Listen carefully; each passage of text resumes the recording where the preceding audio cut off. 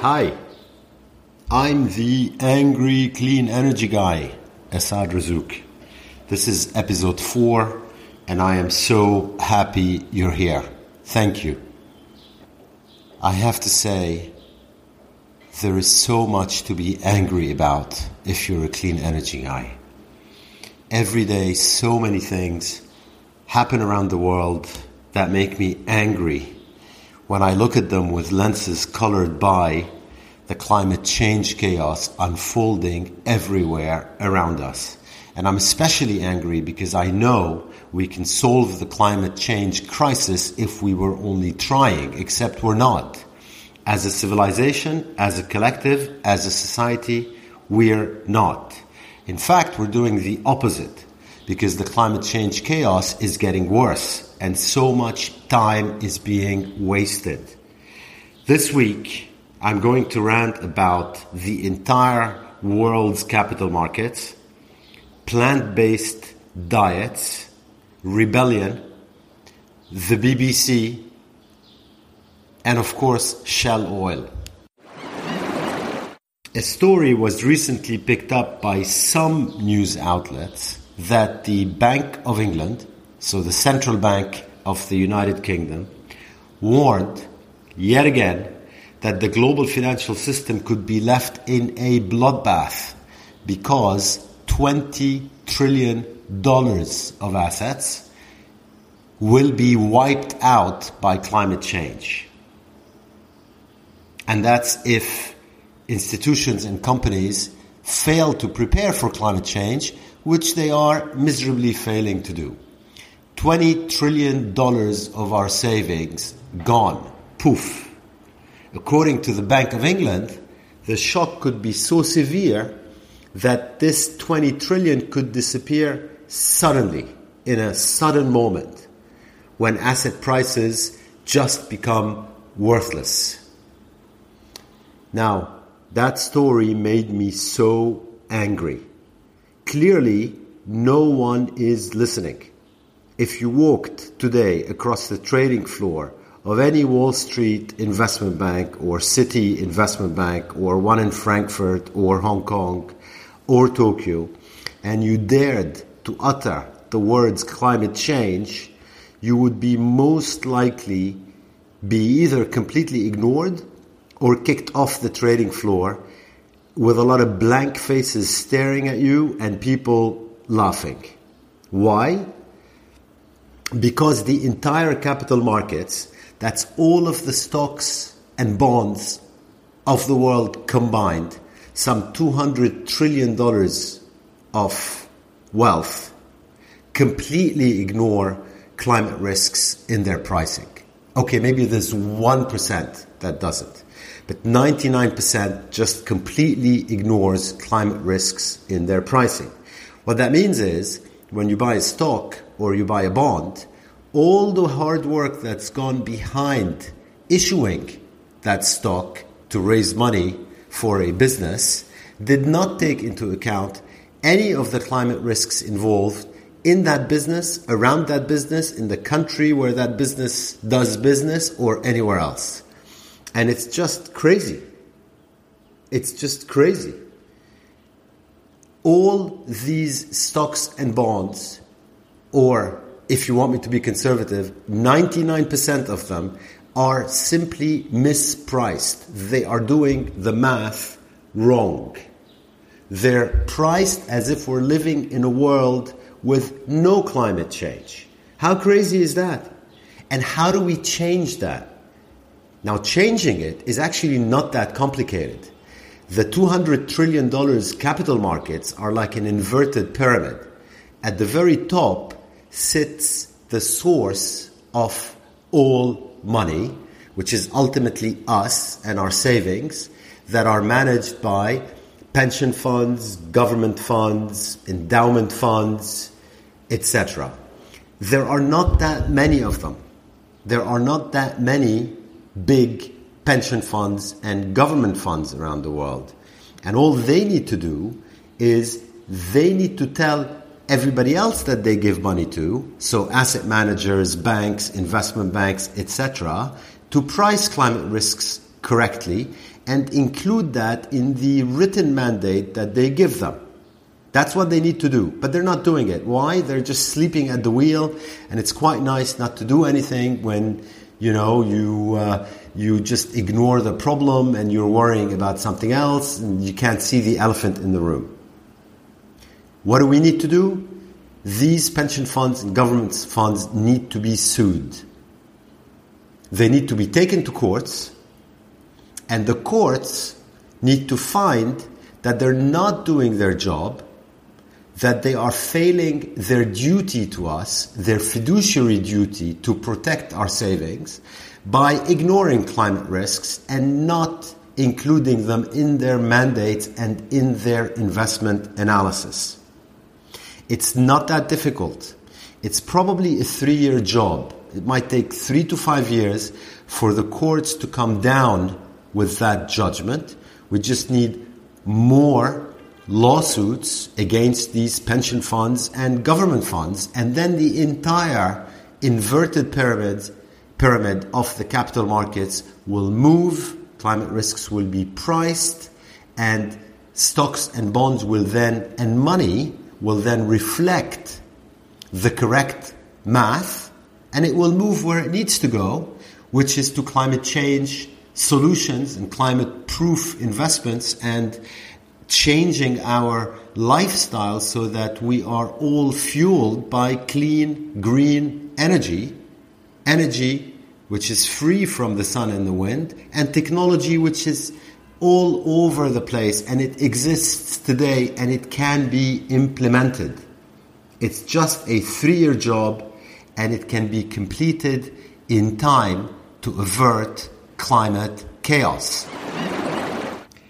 Now, the second story that made me angry this week is I saw a video by a journalist in Britain called George Monbiot, according to whom what we need to do is to solve climate change is nothing less than switch to plant-based diets, stop flying, which I think he says won't make much of a difference, and he says that correctly. And then he concludes by saying that what we need to do is we need to overthrow capitalism. And frankly, I just felt at that point that I was just wasting my time listening to that video. I wish these armchair pontifications from the comfort of Western houses just stop. Stop preaching stuff that's not going to happen. Stop preaching stuff that we don't have time for. We don't have time to switch 7 billion people to plant-based diets. We don't have time to stop everyone flying. We don't have time to overthrow capitalism either. It's just not going to happen. Now, clearly, if you just think about the United States logically for a second, you're just never going to throw capitalism there. Not in my lifetime. So stop wasting my time with solutions that don't work. And frankly, these types of arguments and that type of noise, because that's what it is, makes it even more difficult for us to do our job solving the climate change crisis. We spent $1 trillion on the Iraq war. Look where that led us. Now we can solve poverty in Africa and solve all its climate change problems for less than that amount of money. So, frankly, picking up guns to overthrow governments or whatever Mr. Monbiot is preaching is not the way forward. We need to simply work out sustainable ways for transport, for energy, for food, and we have them. We need to stop being a wasteful, throwaway society, and we can do that. All it takes are changes to a few government regulations. All it takes is a change to the way money is priced when it goes into bad oil, gas, and coal investment. Capitalism adapts. You don't need to overthrow it, Mr. Monbiot. You really don't. Instead, let's focus on the practical. And I would advise listening to my podcast, because in my weekly episodes, every week I give several examples of how that can be done. Thank you. Now, my final rant of the week is about the mainstream media. And in particular, I'd like to pick on the BBC. Now, this is not just about the BBC. Frankly, all media is guilty of that same bias. Let me explain it. And it makes me so angry.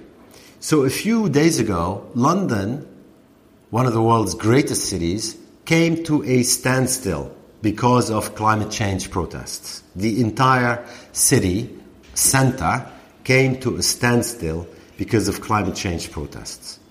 But in all their wisdom, the BBC decided that a story about no-fault evictions to be banned, another story about an ex-soldier that was going to be charged with a murder in 1972, from 1972, and the final series of Game of Thrones, the American miniseries, were far more important stories, as far as the BBC was concerned, than London coming down to a standstill because of climate change protests.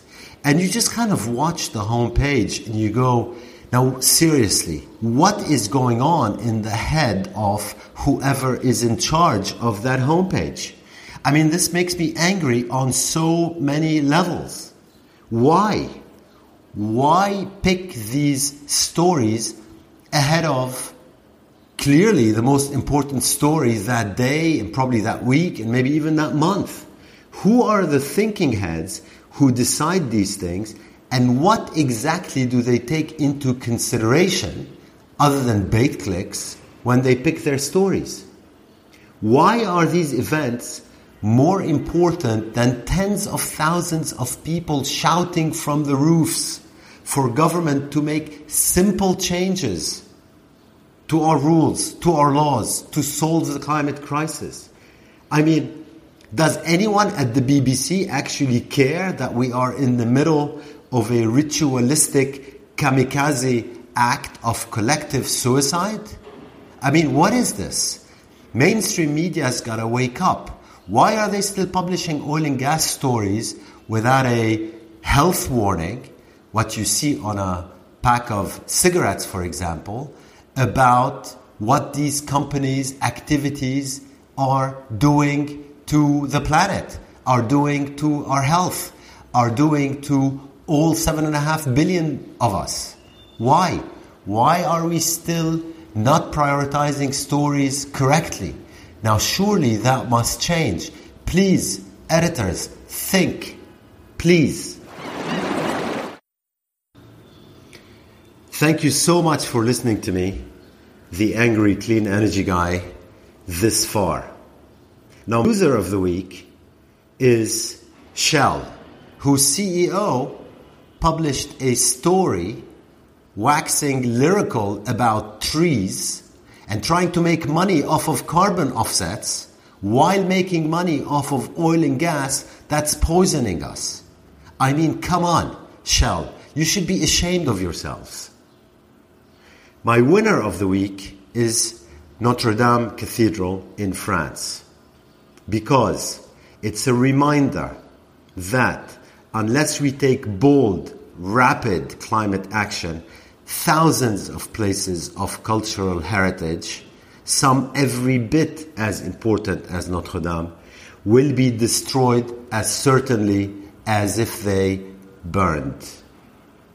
I'm afraid you all should know that ecological catastrophe means, among much other suffering, the eraser of humanities, of our past and our future. Thank you for listening, and don't hesitate to send my way any questions you have about clean energy, climate change, or whatever you like, you can find my contact details on my website, thecleanenergyguy.com. Stuff in the green space that makes you angry is always particularly welcome. Have a great week.